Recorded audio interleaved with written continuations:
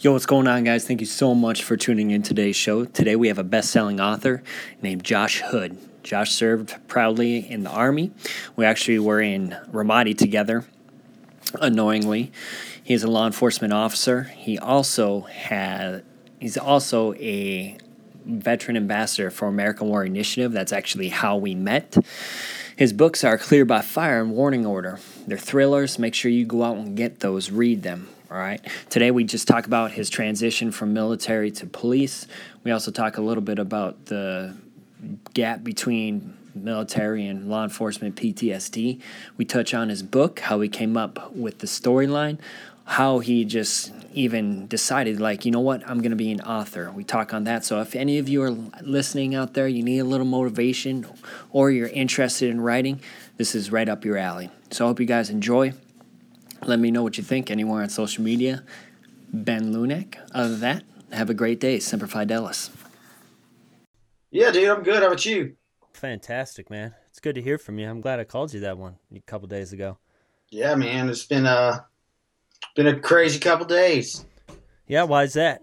We had like a little deal Thursday where we rolled up on a car and the dude had been shot in the leg and it hit his femoral and had to, luckily, able to save the dude's life, but it was kind of like, fuck, I hadn't put a tourniquet on in a while. And, it was one of those things where you're like, oh, crap, this is real. Did it hit him right up by the groin there? Yeah, bullet went in. It was 7.62, went in like right above the knee, hit the bone, shattered the bone. The exit wound was like parallel to his dick and like severed his dick, but dude, he was gushing.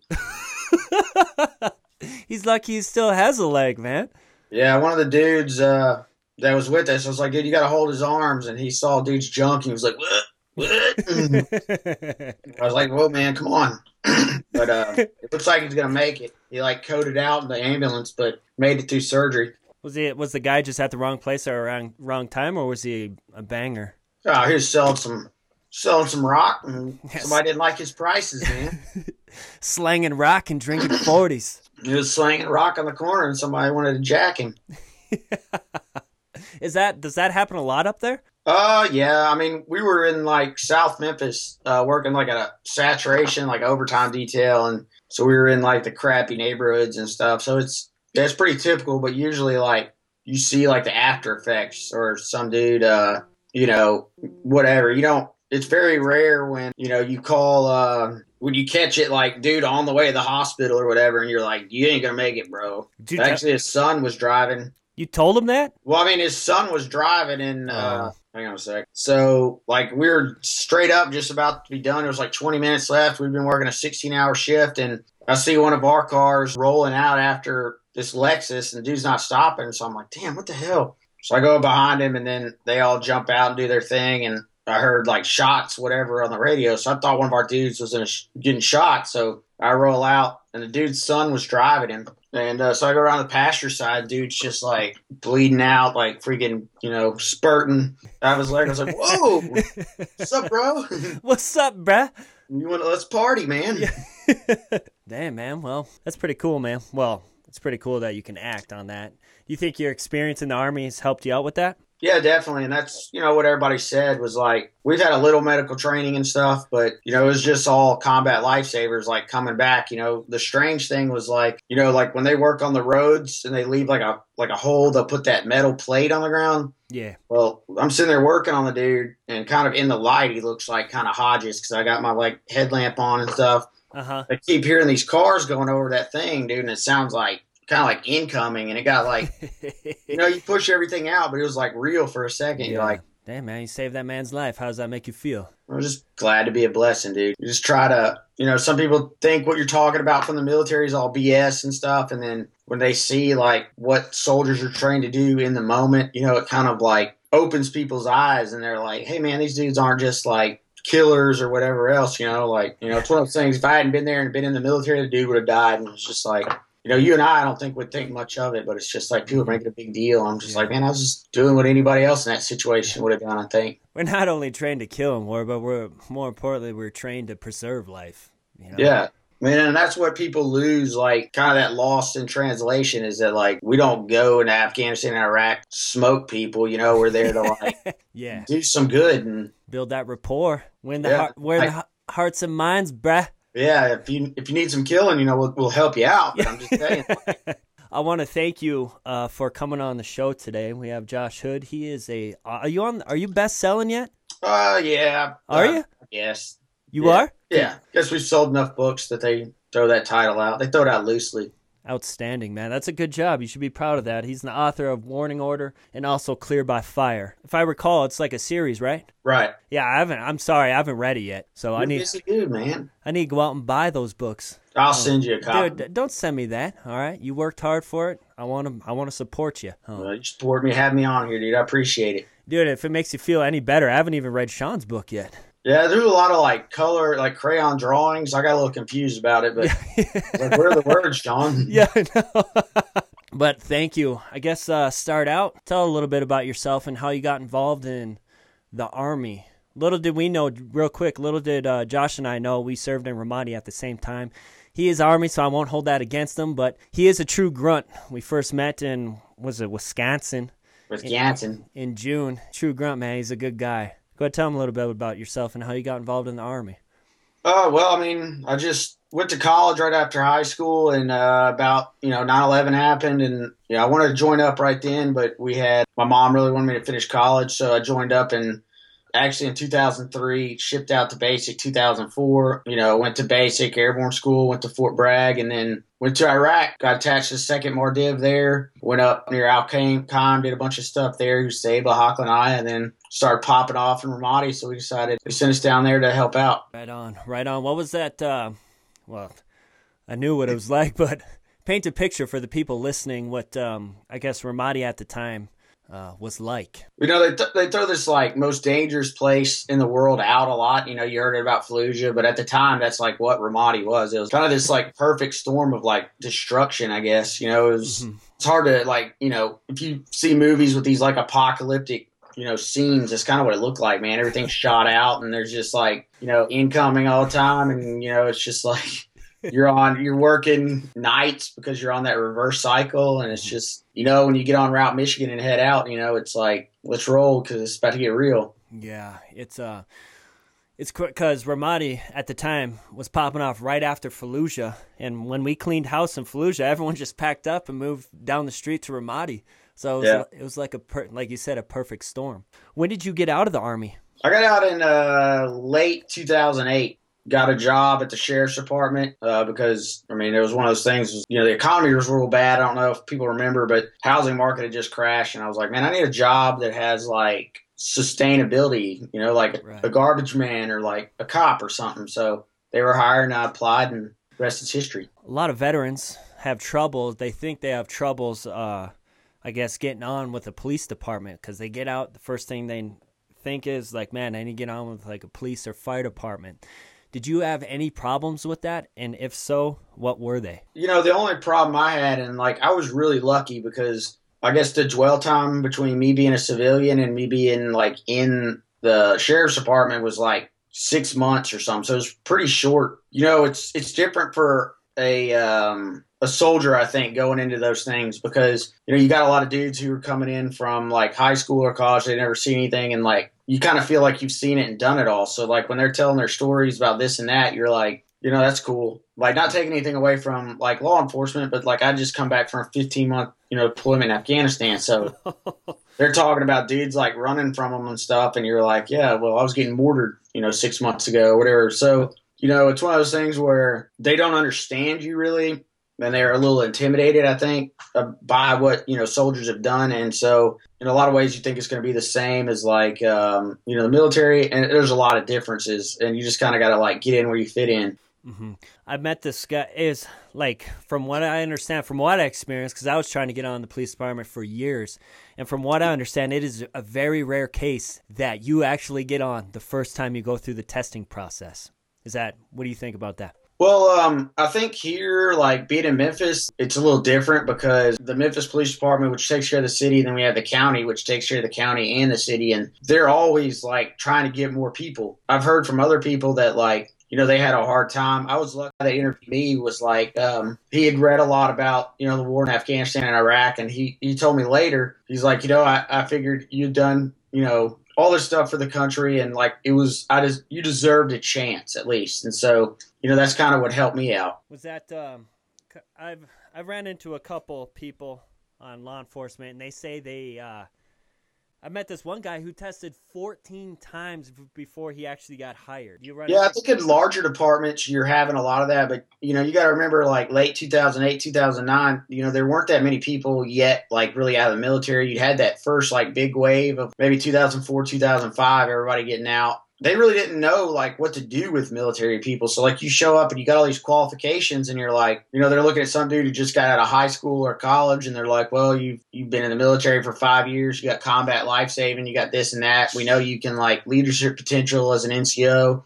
So it's always been like a no brainer to me, man. If I was running a business or if I was running, any type of thing like that, like, that's what I'd be looking for, like veterans right away. Like I'd be trying to get like right before they ETS and stuff. I know down in 29 Palms where I was stationed, LAPD would come in during the transition phase, I guess, and be like, hey, who wants to be a cop? People raise their hand and say, okay, come with me. And so they would let them test there on site and everything. I mean, I think like, and I've said this a lot, when we talk to people at AWI, et cetera, is like, you're dealing with typically people look at, hey, where'd you go to college? Like, what'd you study or whatever? And it's like, people coming out of the military have like almost an MBA. It's not like particularly in like business, but when you look at like what, junior NCOs, E4s, E5s and above have like, hey, I was responsible for dues. I was responsible for millions of dollars in equipment. The whole civilian mindset is so different from the military mindset, and they don't realize that this mission kind of training and outlook makes soldiers very valuable employees. Like multitasking, I got that. You're an author. How in the world did you get involved with that? Well, it was something like I wanted to do when I was like growing up. I like to write and stuff, and I went to college, and everybody kind of tells you like when you take like creative writing or whatever, and they're like, hey, you're most likely going to have to get another job, etc. And so, I naturally kind of stopped thinking about it when I went into the military or whatnot. And then when I got out, like the big thing is, what do you have to write about? You get out of the military, you got a lot of stuff to write about. And so I sat down one day and was like, I want to try this out. Actually, what got me started was when I was in the military, my first squad leader, like he was like, you went to college, and he thought that was hilarious. And he asked like, would you study? I told him, creative writing, English. He thought that was hilarious, and, he used to make fun of me and stuff. Well, through our conversations, as we got to know each other better, he was like, I kind of dig that, I guess. So he got out, used his GI Bill, went to college, got like a master's, and then he called me one day and he's like, hey, man, I just, got a master's degree in creative writing, and I just wrote my first book. I was like, dude, you messing with me? And he's like, nah, for real. So I looked it up, and I was like, dude, if that guy can do it, stealing my dream, then I can do that. I just sat down and like kind of learned by screwing up a bunch. Yeah. Is it it's a grueling process, isn't it?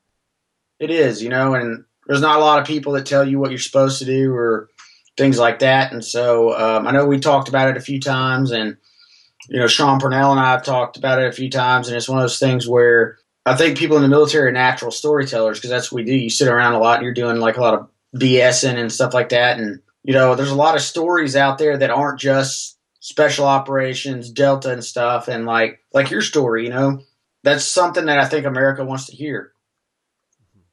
Yeah, definitely. For me, like writing is not my strong suit. I like probably about a year ago, I started taking it serious. And then, cause I work for American War Initiative, and I'm not going to lie to you, my writing was completely horrible. Lori was like, hey, you gotta focus up your writing because it is disgusting. You're kind of embarrassing yourself, you got to get it done. So I started doing a little bit of research on it and started reading some books about it and just started doing it. And it was a long process until now I'm starting to kind of understand it, but it's still a huge beast. What do you say to, I guess, the vets that are listening to me saying, hey, I got a fantastic story in my head.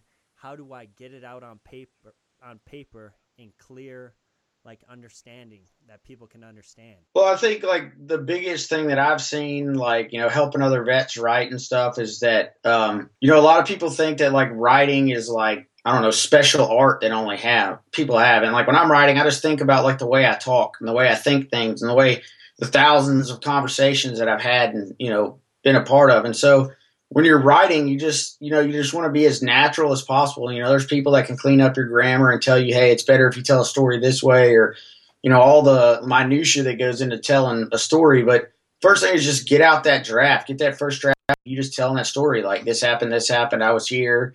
Think about like what I thought about was like, hey, if nobody knew what was going on and I just was sitting down there telling them a story around a campfire, like how would I do that? Where would I start? I mean, you can't just be like, yeah, I was in Ramadi with, the 82nd Airborne, 3504, and people are like, whoa, what's that? And so, you just got to kind of think, like if I was talking to somebody like an 8th grader who didn't know what I was talking about, you just kind of lay it out like that. I think a lot of veterans feel that their story is not worthy enough because you see the books like, Sean's Outlaw Platoon doing successful, the booklet by the Restrepo dudes, War and American Sniper and Lone Survivor. You hear all those. I think a lot of veterans try to say like, you know what, my story's not worthy enough for it. But I think civilians, they want to hear it. Not only that, other veterans want to hear it because they feel we don't feel that we click with anybody. And when we hear other people's stories, you're like, oh my gosh, that's just like what I'm thinking. I guess what do you say to the veteran that's kind of shy? Like people may think less of me because of what happened in the war or what happened and the transition phase into the civilian world. What do you say to them? Well, that's one thing. Like I think a lot of veterans, like for me personally, I should say, I wrote fiction because like I could tell a story, but it wasn't like Josh did this and I did this. And like I think a lot of us are kind of like shy about being like, hey, I'm tooting my own horn or whatever. And, so that's why I wrote fiction, because I could tell my stories, but it's like another character is basically doing it. Like what I would say and what I've always said is that America's hungry for these stories. You don't have to be a Navy SEAL. You don't have to do this, because if you look at it, you got like 1 or 2% that was actually in combat and, on the line or whatever. So you're making up a very, elite cadre right there. And for me personally, like I love reading books about, hey, I was in Ramadi, I was in Fallujah, I was in Helmand, I was in Kabul. And so, you got to realize that your story does have worth because you did something that 98, 99% of the world has never done. And so, I understand the idea of, I don't want to talk about myself, but at the same time, you got to realize, like, when you put something out there, I've had so many people come up and say, like, hey, I recognize, it's like going home, I guess, is what I got. Like, you hear little things like you're writing about like call signs or radio etiquette or keep my weapon clean. And like, another veteran reads that and it's like going home. There's a dude there, and he's like, I was there too. And the best thing was I wrote it and a dude called me and was like, hey man, like I just got out of the military and I was feeling kind of low. I was having these dreams, whatever, PTSD. And, I felt all alone and isolated. And I read your book and it was like you were talking to me. And he's like, I realized then that I wasn't alone. And that's, the whole reason I wrote the book was primarily to reach out to veterans and say, hey, there's no reason to be ashamed of what you did. In fact, you should be proud and, it should be celebrated. I love hearing other veterans' stories. And the more I read them, the more I see value in putting yourself out there, being vulnerable about, yeah, this is what I did. This is how I felt. For years, for me, I kept all that inside. Like, I didn't have trouble in Iraq in the war and all that. I had trouble at home because I felt I could not relate to anybody, even because I come from an Air Force Army town, because there's a National Guard unit and there's also an Air Force base right outside our town. And a lot of my friends were veterans, and I still felt that I could not relate because I was scared to tell them, hey, this is what I'm going through. This is what I'm having troubles with. It's tough, man, because I was watching a little thing on, I think it was YouTube. It was like, I can't remember the name, but it was like For the 25 or something. It was about this Marine sniper unit that went to Afghanistan. And they were talking about how, like, they took, like, it was 2010, they took all these casualties, and they were just telling their story, like, video-wise, like, going from one dude to the next. Everybody's perspective about what they were feeling, thinking when that happened was different. And then they got into the part at the end when everybody got back, and they're like, I was a part of this great thing. I was a part of the Marine Corps. I was a sniper, and I was, out there. People trusted me to do this stuff. And now I'm at McDonald's, like, making minimum wage. Like, I have all these, I'm having like all these thoughts and like I'll have fun, and then I'll be like playing golf or whatever, and suddenly I'm thinking about like what happened in the Helmand or whatever. And it's like, that's a transition that not the majority of the people never go through. It's like you're the tip of the spear. The next day you're like hanging out, like talking to your friends that like cut grass for a living, and then you're flipping burgers because you got to go make some money. And it's like, for me, it felt like, dude, I was up here, and then like I feel now like I'm down here, and like, you know, you don't have your boys around you, you don't have that support system anymore, and you're all by yourself. And I think like for me, like self-medication was alcohol, and then, you know, you start to deal with like, for me, it was like, you know, when I would get stressed out or whatever in the civilian world, like it would go to that anger place right away. You know, and that aggression is what you're trained to do in the military. Like, that's what they want. Like, you're feeling like threatened, we'll go deal with the person that's threatening you. Like, that dude shooting at you, like, go destroy that. You know what I mean? And like, how do you transition that into like a place where you can't call, like, you call somebody a bitch or whatever, and like all of a sudden, you know, you're getting written up or whatever for like, you know, harassing somebody, and you're like, what? What's going on here? It's just surreal. Yeah, just natural. I had that same issue. My first job was pizza place, and I just kept thinking there's got to be more than life than this, because like you said, we're part of the elite, and then all of a sudden we drop down. I'm not saying there's anything bad with getting a regular job, but it's just a real, you're on that level, and you get down, you experience that level, and you're like, okay, how can I get back up there? Oh, it was very tough, and I also used alcohol, and that was a good way to self-medicate, you know, and it's also very popular. Yeah, and that's the thing is like, I think it's a double-edged sword, because I feel in a lot of ways the VA and some of these other people are kind of lagging behind. But if you look at the positive, it's like, look at all the entrepreneurs that are coming out of the military now. Guys with no college education running like multi-million-dollar companies, you know, like, you know, let's take AWI, nonprofit that got started up by, you know, a guy that came out of the military. You got Article 15, you got Ranger Up, you got, I know there's a bunch of Marine companies. I'm trying to think of the one started by that old first sergeant. I can't remember, but, you know, I mean, it's like you have all these freaking companies now with these dudes that just have like a dream and like incredible work ethic. And they're like, I'm going to make this happen. And they make it happen. And like through that process, it's like also a healing process, because you're able to bring more veterans in and be like, hey, dude, you know, I know this guy will work cheaper, but man, I was in the military with you, and hey, you want to come work for me and we'll build this business. And it's like, it's amazing when you look at like how veterans are changing the landscape of, you know, United States. What do you say to that dude out there right now who has that idea, whether it's a recording studio, you know, a gym, some sort of something, but he's just scared to take that initial step? What do you say? I say to them, you know, the same thing I said to myself. When I put out Clear by Fire, I was trying to get an agent, you know, because you have to have an agent to actually sell the book. I was rejected 87 times.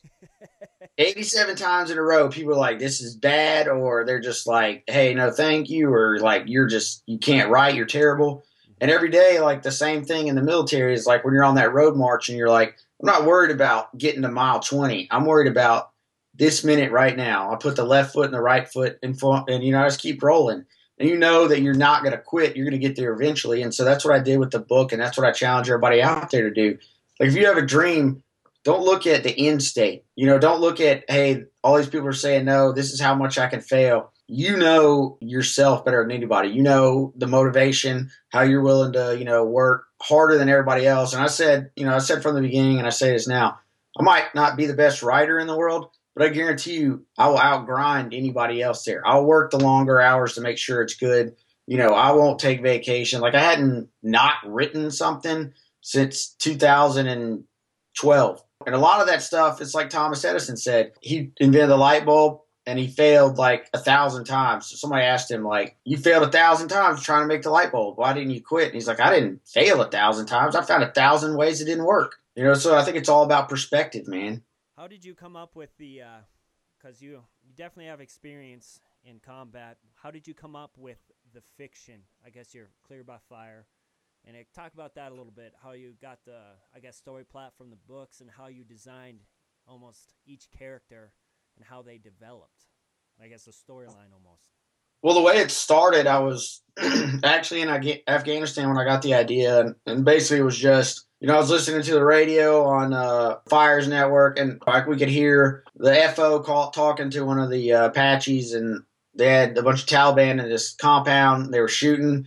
They were trying to get the Apache on station. And every time the Apache would fly over, the dude would put down like his rifle and just like stand there like he's out there with his family, like at a barbecue or whatever. And the Apache's like, dude, we can't shoot because this guy doesn't have a weapon. As soon as the Apache would leave station, they'd pick it up again. So I was thinking to myself, it'd be cool if like there was a soldier that was like, you know, could blend in, like go in there undercover almost way. You know, what could a person like that do? What would he look like? So I started, you know, writing this book when I got out, and it was like, first off, it was just like about him. Like this dude did this, went to point B, got into combat, went to point C, and then like, you know, this bad thing happened or whatever. So, you know, I submitted that, and they're like, this is not any good.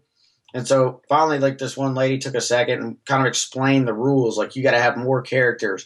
You have to tell this story kind of this way. And so then I just started thinking like about people I knew. And, you know, obviously I changed the names, but I was like, if this dude is in this situation, like what would happen? You know, you just start building it. I've always said it's like building a house. You know, you put the foundation down, then you start laying out the studs. And then once you put the pipes and the electrical in, you put the walls in. And it's just like that process. It doesn't happen overnight, but everybody has to start somewhere. And everybody has to start from the bottom. So it's like, dude, I'm willing to put in the time to learn it. You just got to, you know, stay like true to that dream and be like, hey, no matter what happens, I'm going to make this happen. So she kind of took you underneath your wing.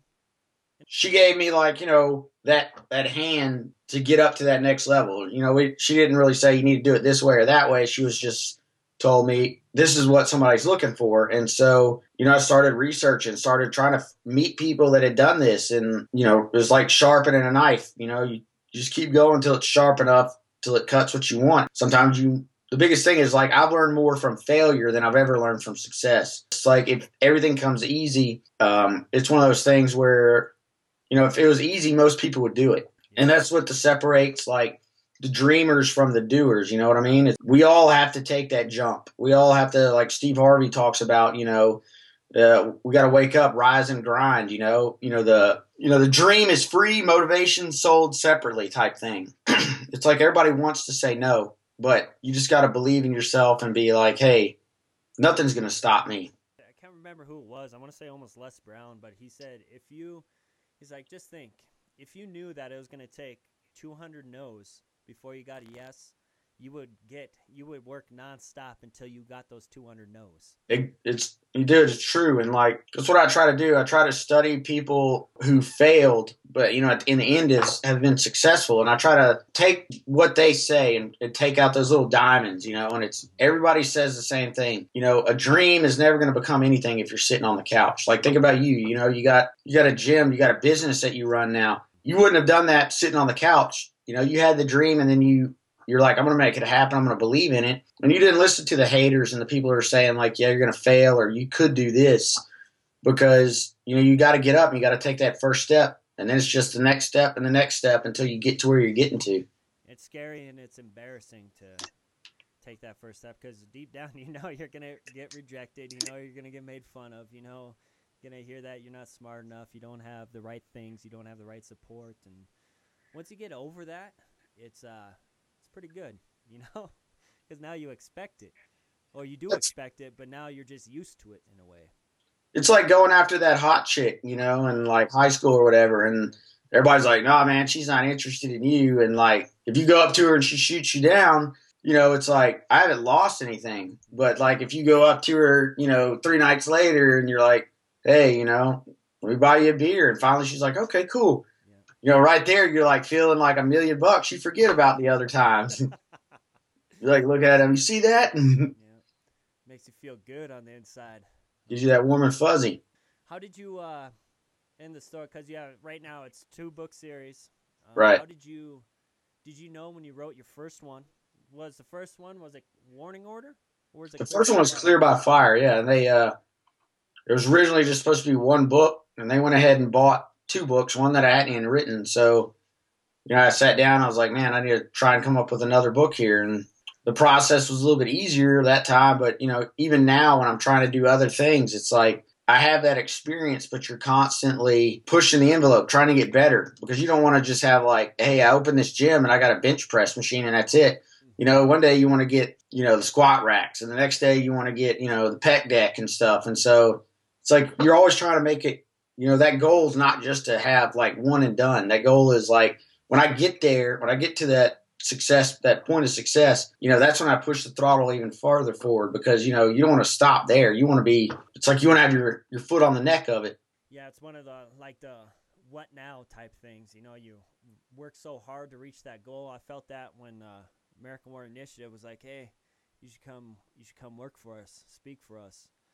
And I dreamed of that for just to speak professionally for so long, and now it's like, okay, what now? Now my focus is the gym, and that's what keeps me going. And I'm not gonna lie to you, Josh. I was very sporadic. One moment I'd be like, okay, I want to do the gym. Next moment I would be like, okay, I want to be like a firefighter.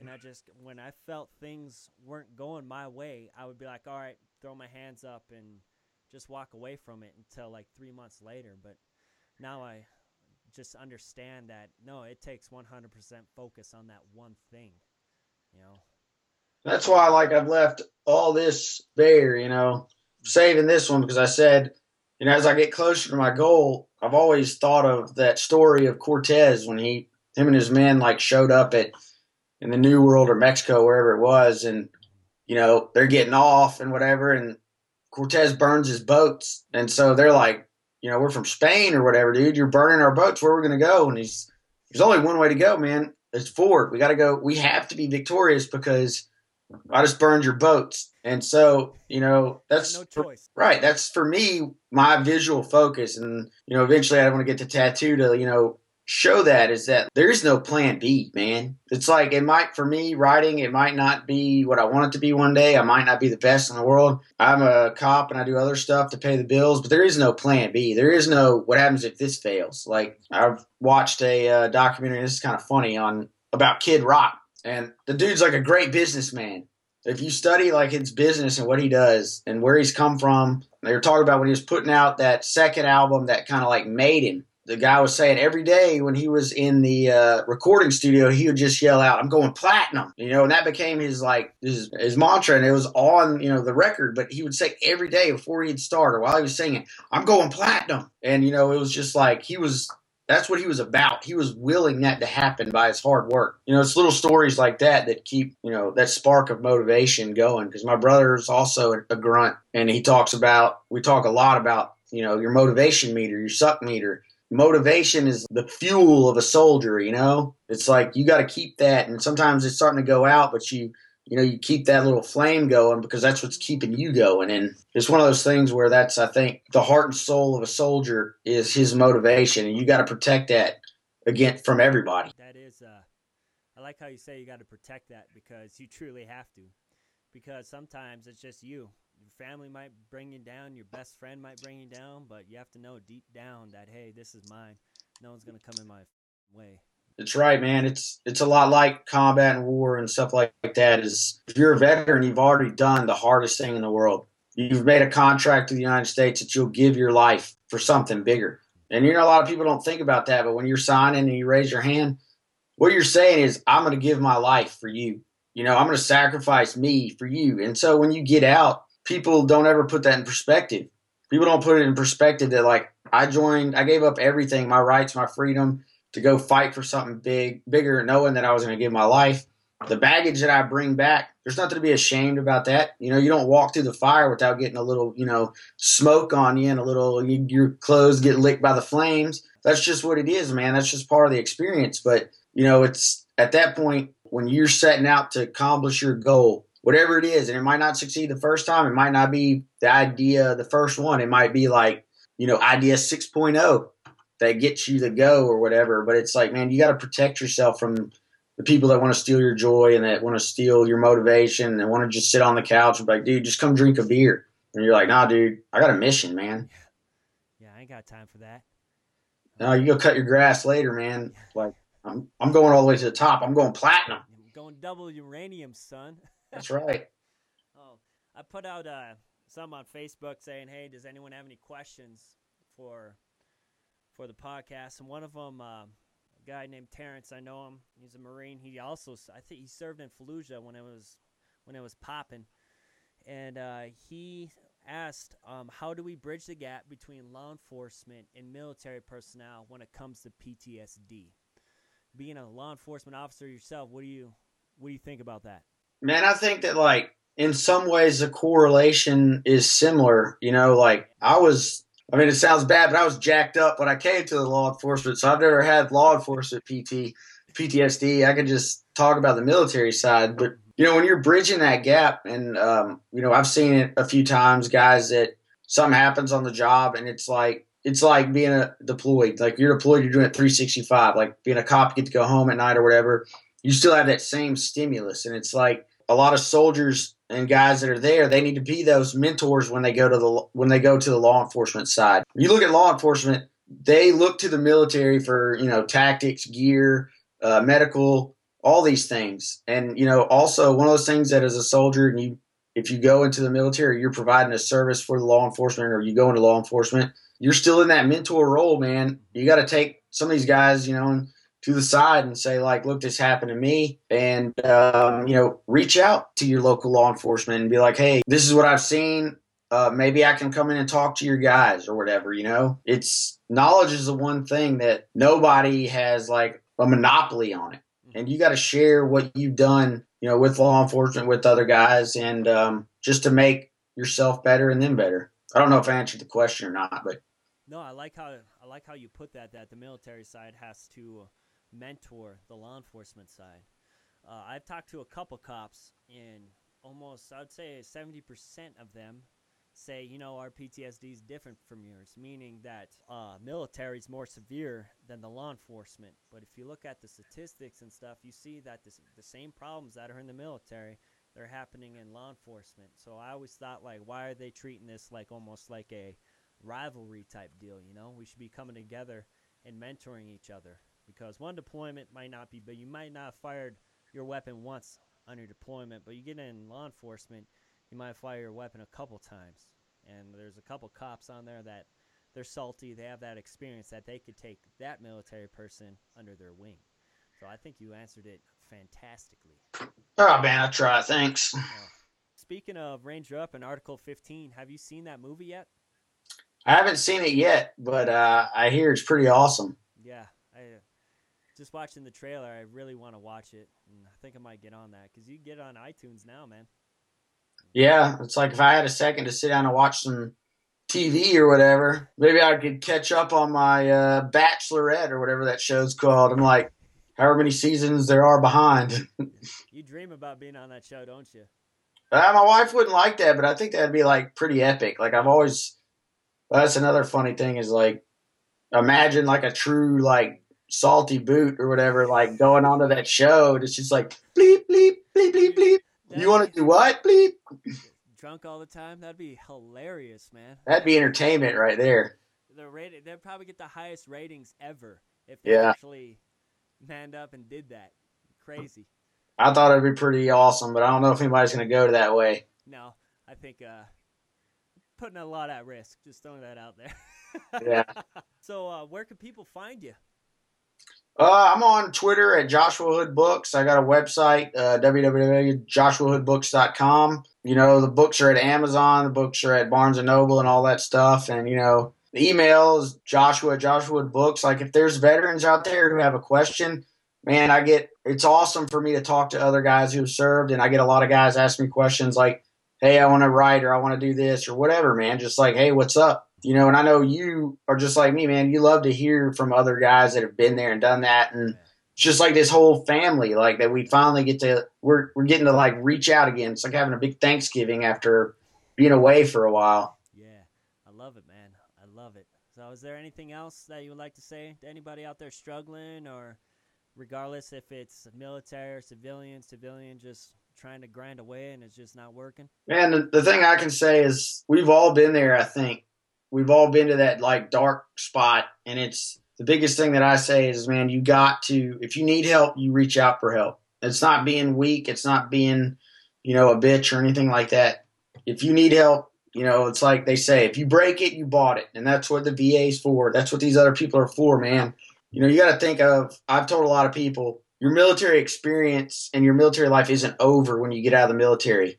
it's like that second chapter in your life just starting. You haven't ended as a soldier. You're taking everything that you have and you're bringing it forward. I think a lot of people lose focus and they think that, like, hey, I'm all alone. You're not alone. There's thousands of us out there, man. You can reach out to me. I know they can reach out to you. They can reach out to AWI.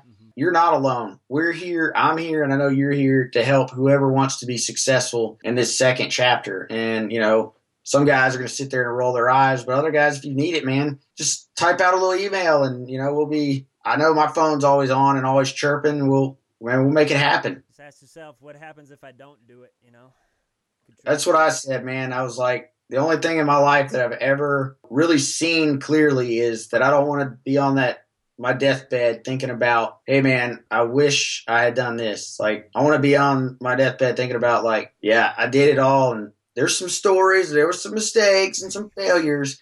But at the end of the day, I don't have any regrets, man. Yeah.